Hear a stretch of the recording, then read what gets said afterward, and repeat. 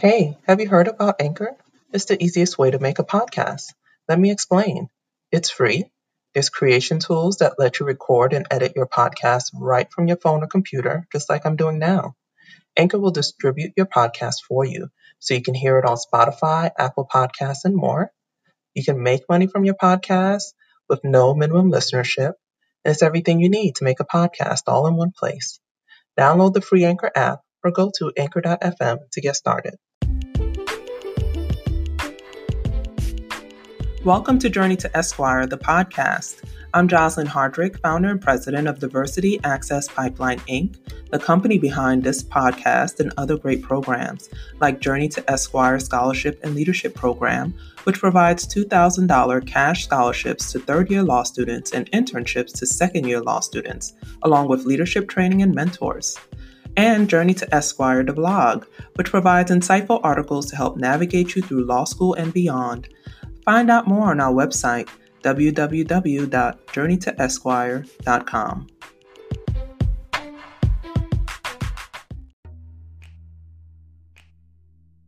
Hi, welcome to Journey to Esquire, the podcast. I'm Jocelyn Hardrick, the host and founder of Diversity Access Pipeline, Inc., the nonprofit organization behind this podcast and all of our wonderful programming, including Journey to Esquire, the blog, and Journey to Esquire, the scholarship and leadership program. Today, we are passing the mic to Kamilah O'Brien, aka the Focused Spender. Kamilah is an operations and financial nonprofit professional with a proven ability to create and optimize operational systems as well as manage billion with a B dollar budgets. So Kamilah graduated from NYU, New York University, with a Master's of Public Administration in General Finance, and she has $65,000 in student loan debt. So I know all about having that kind of debt from going to law school, and what she's going to do is share with us student loan debt reduction strategies and living your best financial life. Welcome, Kamilah. Thank you, Jocelyn. I'm so happy to be here. I'm happy to have you too, because you're one of my besties. Whoop, whoop. So we had Keita Burton Paul on our podcast, and Kamilah is another one of my group of friends that we've had since middle school. Almost 30 years. I know, it seems like yesterday, kind of. It does, yeah. And we've all gone on these journeys. So typically, this is Journey to Esquire, so we usually talk about people's journeys to law school, but grad schools are pretty much the same in a lot of ways. Applying, taking an exam to get in, trying to figure out the best fit, and then taking out all these loans to pay for this education. So talk to us a little bit about what made you pursue your Master's of Public Administration. So the reason why I decided to get a degree in public administration is because I went to college, I went to Boston University, and I got a degree in public relations. And I thought, honestly, when I went to school, I was not sure what I really wanted to do. And it sounded like a fun career. So I got my degree, I graduated, and pretty quickly I realized this is not at all what I wanted to do. And so I was fortunate enough to get a job at a nonprofit called Legal Outreach. So actually, now that I think about it, kind of ties all in. So we work with high school students, helping them enter the legal field through college and then through law school. And so working in that company, I realized I really wanted to work in the nonprofit sector, and I wanted to be a leader in that sector. So I thought, well, what can I do? And that's when I learned about public administration. And I decided if I want to advance in my career, I definitely need to get some type of master's degree. So that's why I decided to get that degree. Awesome. And then what made you choose to go to NYU specifically? Okay, so the reason why I decided on NYU is because I wasn't sure if I wanted to stay. I didn't know if I wanted to stay in New York City for the rest of my life, even though I'm still here. And I really wanted to have a school with a solid name recognition, honestly. My other option was Baruch, which is a really good school. It's part of the City University of New York, but I thought if I want to stay in New York forever, that would be my perfect option, and it was definitely cheaper, but I wasn't sure. So I decided I needed to have something solid behind my name, and so I decided NYU is definitely the place to go. And honestly, I do not regret that decision. Awesome.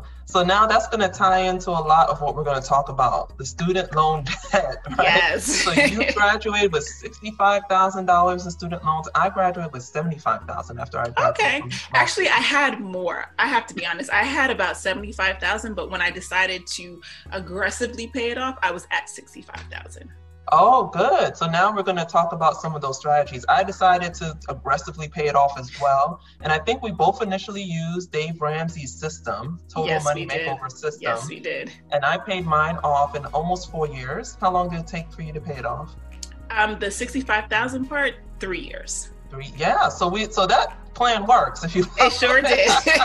It definitely did work. Yeah, so you have your business, the Focused Spender LLC, and we're going to provide all your contact information in the show notes. But what we're going to do is we're going to break down our little talk first into like pre-grad school, pre-law school, strategies you can use to minimize your student loan debt or eliminate it if possible. Then you're going to have, while you're in school, what you can do, and then upon graduation, because we have students and new lawyers and people who haven't even been in law school yet listening, so we want to make sure everyone is covered. So let's start out with, okay, you're thinking about grad school. What strategies would you say people should use to minimize or eliminate student loan debt if they can? So the number one thing I would say is that while you're even thinking about the graduate school process or law school, really start saving your money. So you're working, hopefully you're working, you may have some college debt and you might be paying those student loans off, but at the same time, you really should be stacking your cash so that you can minimize your student loans. When I was applying for school, I was still living at home and I was not paying rent. So I was already saving a lot of money. So when I decided to go to grad school, I already knew that I would not have to take out as much loans because I had cash to at least pay for a part of my loans. But then also thinking about like what school you're going to go to. So like I said earlier, when I was deciding between NYU and Baruch, I really did think really heavily about Baruch because Baruch was a $10,000 degree and NYU was a $40,000 degree. So that was a huge, huge difference. So really think about where you want to be in life, where you want to go next when you're making that decision, because you don't want to go to a school that you don't really need to go to. You don't need to pay $60,000, $70,000 for a grad school or a law school when, another school might actually really serve the purpose of your career. So really think about that when deciding which school to go to.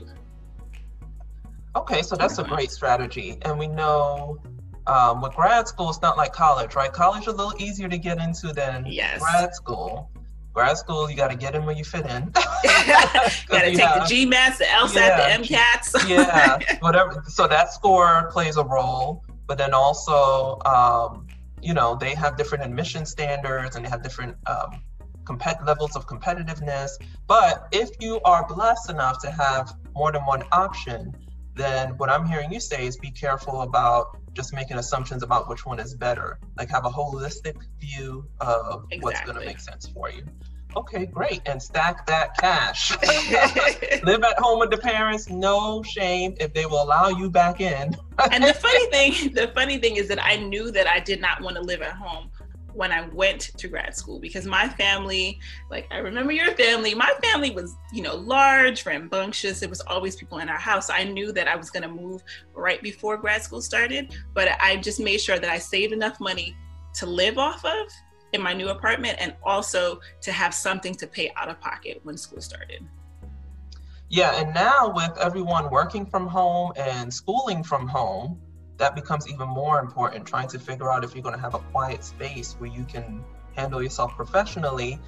So like I said, in class, we'll see people passing by, like I'm blocking the door now so that you don't see my son running around, doing something unusual. And yeah, so that's definitely something to keep in mind. So one other point that I forgot to make that really was a great strategy for me is that I knew I only wanted to take out government loans. So I did not want to take out any private loans. So I knew that at the time, I think the max per year was $18,000.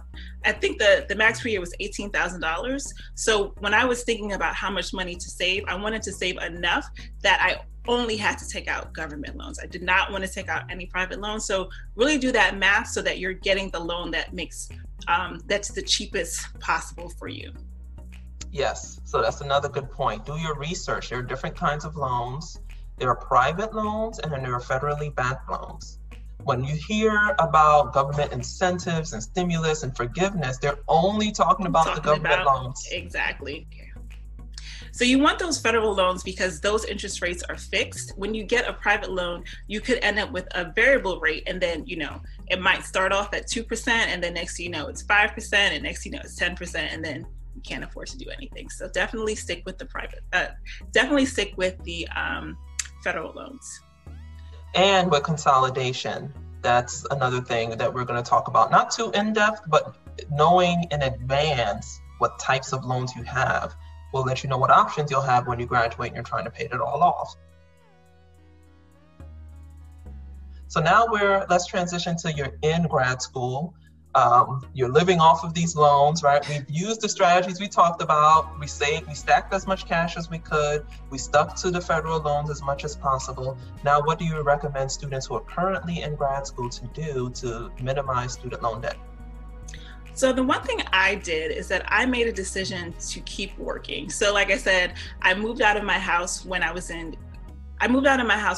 before I started grad school. And so there was no way, actually, there was a way. I could have taken out private loans to pay for my living expenses. And honestly, a lot of my friends did that. They went to school full time and they, either they took unpaid internships or they just took a break from working. But at some point I was like, I'm not going to pay for loans. I'm not going to take out loans to live and for school. I just want the loans for school, so I need to keep working.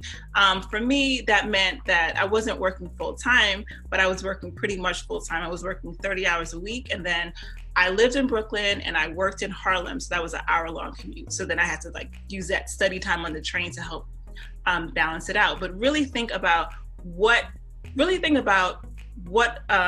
you need in terms of loan. Do you need that loan to pay your car note? Do you need that loan to pay your rent? And if you do, maybe you're biting off way more than you can chew. And so think about how you can reduce exactly what you're taking out. And then the other thing you can do is that you can start paying off your student loans while you're in school. So the thing about federal loans is that, or the thing about if you have a subsidized loan is that your interest rate is not going to accrue. Your interest is not going to accrue while you're in school. So then if you start paying off those loans while you're in school, when you graduate, the principal will be reduced and then you'll owe less. So if you can work so that you don't have to take out as many loans, definitely do that. And if you make enough that you can start paying down on your loans while you're in school, definitely do that. Yeah, I had law school friends who did that. No, I didn't have any money to do that. Oh, no. Now, the funny thing is in college, one of my friends, by the time we graduated, he paid off all his student loans. Wow. At 21. And I remember when he was saying, oh yeah, I'm paying down on my student loans. I'm like, how are you doing that? First of all, I didn't even know that was a thing. Right.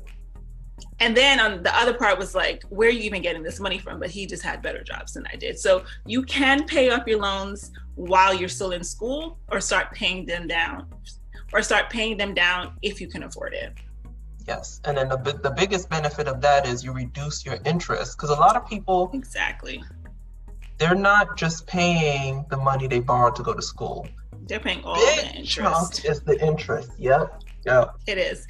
I think that was part of the reason why I was so interested in paying off my student loans quickly. It's because I looked at how much interest I was going to pay if I, followed their schedule versus what I would pay if I just did it really fast. And I thought, what?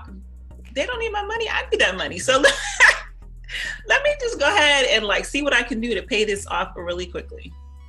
Yeah. And my first year of paying student loans, I paid $10,000 and all went to interest. Exactly. $10,000. Exactly. Girl, you and I, we can use that money. I was like, down payment for a house, my new car, savings for my future child. And if I had invested $10,000 that year, exactly, even with the recession that was going on then, because it was 2009, we were still kind of in the recession. But that was the best time to invest because everything was so low. So you put that money in while it's low, and then boom, skyrockets. Yes. Huge difference. And so that's what we're trying to get students to understand. This isn't monopoly money. A lot of students like, oh, I'll just be paying student loans the rest of my life, whatever. Yeah, but that is real money. This is real money. Mm-hmm. I not to blow up the spot of anyone in my family, but I would hear sometimes, this is like when I was in high school, I would hear people in my family talk about, oh, I got my refund check for my loan. And I'm like, what is a refund check? And so basically, you know, the loan is $10,000, maybe school costs $7,000. And so then they get a $3,000 check, and then they would start spending it like it was their money to spend it, which makes absolutely no sense. You need to either return that money or tell them to reduce the price of the amount of your loan so that you don't have all this extra money that you're using to just like go shopping and buy clothes and things that, you know, are just unnecessary. Right. I know people took out bar loans to take vacation. And I said, what? That's not free money. Nope. That's when you call somebody like, can I get a couple $100, please? Start asking, get a little job, do something, but not a loan to go on vacation. Yes. Like, and those are expensive loans. Yeah, exactly. So let's avoid that, but we're using these debt reduction strategies. So now we're in recent grads. So, you know, we're recording this at a time where we're in between, we're kind of in the summer time. Students are either just graduated or they're entering their last year or last term of school. And with everything going on with the pandemic, the economy has slowed. A lot of people aren't hiring because they just don't know if they're going to have a need. And so what are some strategies you have for students generally and during this time of what they can do to reduce their student loan debt? And talk a little bit about the process, because there's like a 6-month window, you know, before you have to pay, and there's options to consolidate. So let's talk a little bit about that.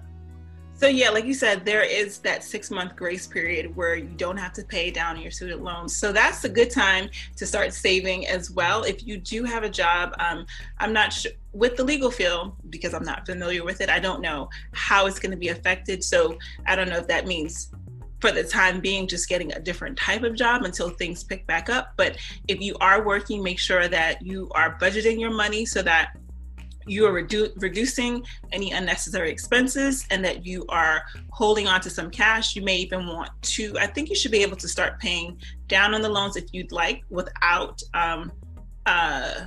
messing up your interest. But if not, if your interest is not going to accrue during that period, you might as well just hold on to that money just in case. But then I would also say, like Jocelyn and I both did, read the book, The Total Money Makeover, because it definitely gives a lot of tips. So one thing, I literally just did a video about this the other day where I was talking about like tips that you can use to manage your money right now. And the one thing I would say is, this is the time to start side hustling. Like, look, obviously you want to have your job, but then you also want to look for multiple streams of income, because you may get a job and it may not be the job you want. It may not pay what you think you should. It may not pay the amount that you were expecting. Like when I graduated from grad school, my first job, I think I made $55,000 and I had $65,000 worth of debt. So, you know, I'm actually had $75,000. So I'm making less than what I was earning. And so when I realized that, and I remember that 6-month grace period, at first I was fine because I had enough money to pay all my bills. But then that first loan bill came and I was like, this is almost as much as I'm paying for my co-op every single month. And that's when like the light bulbs, you know, switched off in my head, like I need to do something. So for me, like I said, I just had to start side hustling to make an extra income.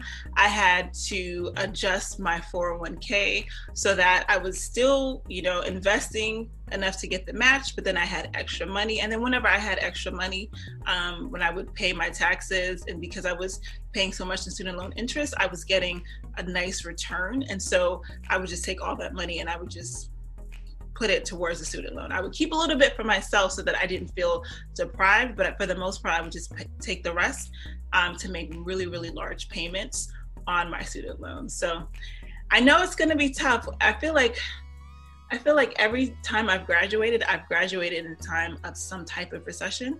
So 2002, it may not have been as bad as 2008, but there was an economic, downturn at that time. And then grad school, I graduated in 2007. So the very next year they were laying people off in my job. Thank God I didn't get laid off, but the very next year that was happening. And then, now with everything going on. So I definitely know it's stressful. It's hard, but eventually, we'll come through, hopefully. Hopefully we'll come through to the other side of it. So time to persevere and buckle down. Yeah, because I graduated in 2009, right after the 2008 housing market crash. And thankfully, I was able to still have my job. Some people right now are being asked to wait 6 months, or their job offers are rescinded, because this is a much more unpredictable time than just a recession. We've been through recessions and depressions and understand that. And we have been through pandemics before. In 1918, Spanish flu one was the most well-known one being circulated now. But certainly people still need legal services. And so that's not a thing that's going away. People still need financial accounting services. People still need professionals working in their businesses to help the businesses run. And so you're talking about a side hustle, which is great, because Keita also talked about side hustles. Yes. So your side hustle is Focus Spender, obviously. So talk to us a little more about Focus Spender, and tell our listeners where they can find this video you're talking about, where you broke down some of these strategies. Okay, so Focus Spender came to me. Let's see how they come to me. So years ago when YouTube first started, I used to watch all the hair videos. I just loved watching hair videos on YouTube. And one night, me and my sister were talking, and we were like, we should have a YouTube channel. But now I lived in New York and my sister was in California, so we really couldn't figure out how we were going to bring this YouTube channel together. This is before Zoom, so there was no we'll be on video together. It was just, you have to pretty much do it separately. And so I remember thinking well, what would I even talk about? I don't do hair, I don't do makeup, so I'm not going to do anything like that. I want to talk about something that I know that I'm going through. And at the time I was reading The Total Money Makeover, I was paying down on my debt. And so it did not at all start out as a side hustle. It literally just started out as me wanting to share what I was learning with people. So that's how I started it. I just turned on my computer and I just made a video about what I was doing. And then a few years later, I started noticing people putting ads in their videos. And I thought, I wonder how they're doing that. But again, I didn't do anything. And then finally, Google reached out to me and they allowed me to put ads on my videos. And that's how that was the beginnings of it turning into a side hustle. I mean, it was a side hustle at that time that was making $500 a year. So it wasn't doing much. But as I continued to grow with it, I really just always wanted to share what it was that I was doing at that time with my money. And so I've been able to grow my channel to about 40,000 subscribers. I do a lot of videos on investing and how to build wealth, how to get out of debt. And so the videos that I have about student loans, I have a video that documented, actually I have a few videos about how I paid off my student loan debt, what I did with my money after I paid off my debt, and then just different budgeting strategies that I employed. So if you want to see that video, or if you want to see any of those videos, if you go to youtube.com/focusedspender, it'll pop right up. Yeah, and then they can go to focusspender.com to get more information about your products and services. Yes. So if you go, like you said, if you go to focusspender.com, one thing that I encourage everyone to look up is I have a free download called the 5 Payday Mistakes that keep you from growing your saving and investment accounts and how to fix them. And so that gives a lot of strategies on what you can be doing to manage your money so that you are saving more money. If you are ready to invest, then you can invest. But if you're not ready to invest, you can use it to help you have that extra money to pay down your student loans. Oh, that's an excellent resource. So definitely go get that. And now we're going to go to the part where Diversity Access Pipeline Inc., right? So we got to talk about our ideals: inclusion, diversity, equity, access, leadership, and service. So Kamilah, tell us about your story about diversity and grad school and what you want to share with our viewers. So it's funny, when I went to grad school felt a lot more diverse than college. So I went to NYU, and I think I could just be making this up, but I think the Black population is probably anywhere between 10 and 30%. I don't know. But, coming from my college, Boston University, which was 1 or 2%, it felt like, the world had opened up to me. And so thinking about like growing up, in my family, thankfully, education has been a huge part of everyone's lives. I have a few teachers in my family, but I was the first person, actually I was in the first generation of students who decided to go away to school. So my family, everybody went to CUNY, City University of New York. And my grandmother, I remember she was saying, you could go to Baruch just like your cousin. There's no reason to go away to school. And I really, really wanted to go away. It wasn't so much me going to a private university. I just wanted to experience something new. And I'm glad I did, because that also helped me keep my student loans down, because I went to a school like Boston University, which is not diverse. And but it is a private university with a large endowment. So I was able to access a lot of money in scholarships and private grants. With NYU, it was a little bit different because they are a lot more diverse. But then that allowed me to, round out that experience. So what I lost in college, I was able to pretty much get it in grad school. So I was really happy for that.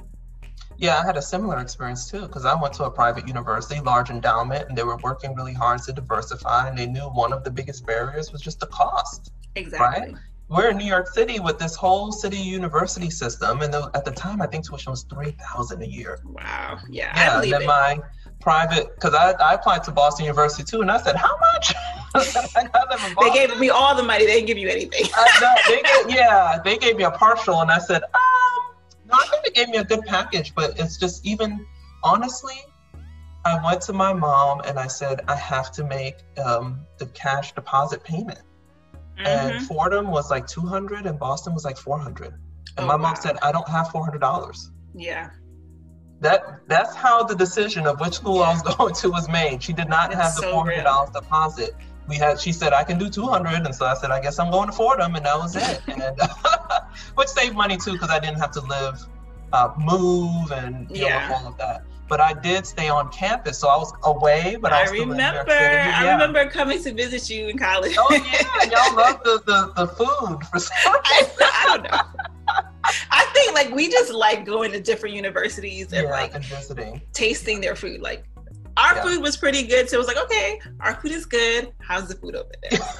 And I went to see y'all in Boston. That was lots of fun. But I remember my nephews. This one funny story. They were elementary school age, and my brother and I both had gone away. He went to Buffalo University, and I went to Fordham. And they're like, so we're talking about college, and they said we don't want to go to college.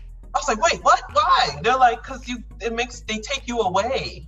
And in their mind, it was just, they took our favorite aunt and uncle away. And we're like, you never know how things are perceived. And again, that's part of why we have this podcast and the blog and everything we do, to peel away some perceptions or wrong perceptions or imperceptions. Yeah. And so you've given us a lot to think about, Kamilah, about how to get our student loan debt under control and how to tackle them, and just even knowing that you do not have to live with them the rest of your life. If you're able and you want to, there is a way to pay them off in a short period of time so that you can save on all that interest and put the money towards the things you really want to spend it on. Exactly.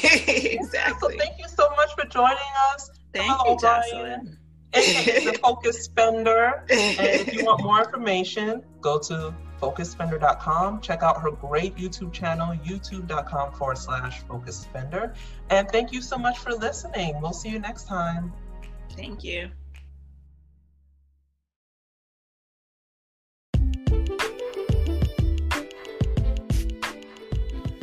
Thanks for tuning in to another great episode of Journey to Esquire, the podcast. Support, share, subscribe. And for more, visit www.journeytoesquire.com.